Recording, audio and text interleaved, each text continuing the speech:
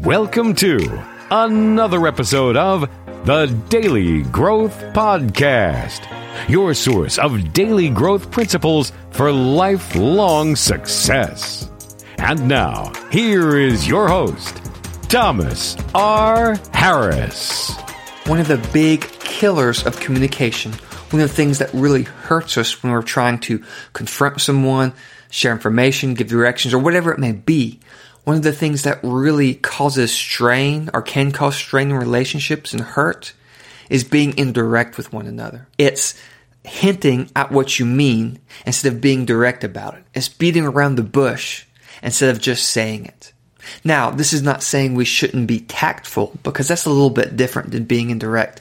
Tactful, just saying it in a better way so that it's not so harsh.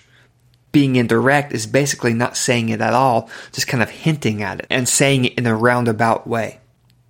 And there's a couple reasons we might do this. First is that we may be afraid that we might hurt the other person's feelings. We're afraid we'll make them sad or whatever it may be. But often, truthfully, the real reason we are indirect is because of us. Because it's uncomfortable. We don't want to deal with the reaction, the emotion from what they will say because of what we're saying. So because of that, we hint at it. And then what often happens is when we're indirect, we beat around the bush, is that we hint at it and we expect them to get it because we hint at it. And then we might get upset at them for not getting it, even though all we did was hint at it. And that's not fair to them or to anyone in those situations.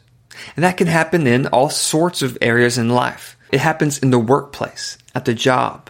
If you're trying to fire someone, being indirect about it, beating around the bush, is not helpful. Or even when you're disciplining or sharing issues, not being direct about it, letting them know what's really going on, ends up hurting them and you in the long run. And often they may be upset at you for not just saying it clearly. You know what happens in relationships? We'll use two fictitious characters, Bill and Jill, as an example. You know, they go on a date. At the end of it, Bill likes Jill. He wants to keep dating her. Jill, not so much. But Jill, not wanting to hurt his feelings or deal with that uncomfortableness, she just hints at not wanting to do it again. She doesn't really say it. She just kind of beats around the bush about it. But Bill, being super optimistic and all in love, whatever, he doesn't catch the hint because he's really excited about Jill. And so Bill leaves thinking everything's good. Jill leaves thinking, okay, he knows I'm not interested. And then that causes issues because Bill keeps pushing. Jill keeps pushing back. Bill doesn't understand why. Jill doesn't understand why because she thinks he gets it. And so then it often ends in a thing like a blow up. When if she was just direct in the first place, then that would have solved so many issues. Again, you can use tact with it, but being direct and stating it like you need to can save you from a lot of problems down the road. So I encourage you, when it comes to your relationships, when it comes to your conversations, don't let it be filled with being indirect. Don't just hint and beat around the bush and expect someone else to get it. That's not fair to them. And of course, it's not fair to you when people do it to you. So I encourage you, when you speak to other people, be direct, be tactful if you need to, but be direct and make sure it's clear. You can even ask them. You know, we talked about asking for the paraphrase in an episode a while back where you just say, hey, I just want to make sure that I'm speaking clearly, that I'm expressing it the way I need to. Could you repeat back to me what I said? Something along those lines. And if you're feeling like someone's being indirect to you, just paraphrase. Just say, hey, I just want to make sure I understand what you're saying.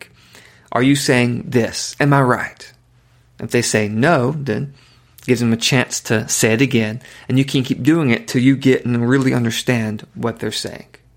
So don't be indirect, be direct, state it clearly, don't hint or beat around the bush, but be direct, and that will save you a lot of trouble down the road, a lot of hurt, a lot of frustration, and all of that. I'll see you next time. Thank you for listening to the Daily Growth Podcast.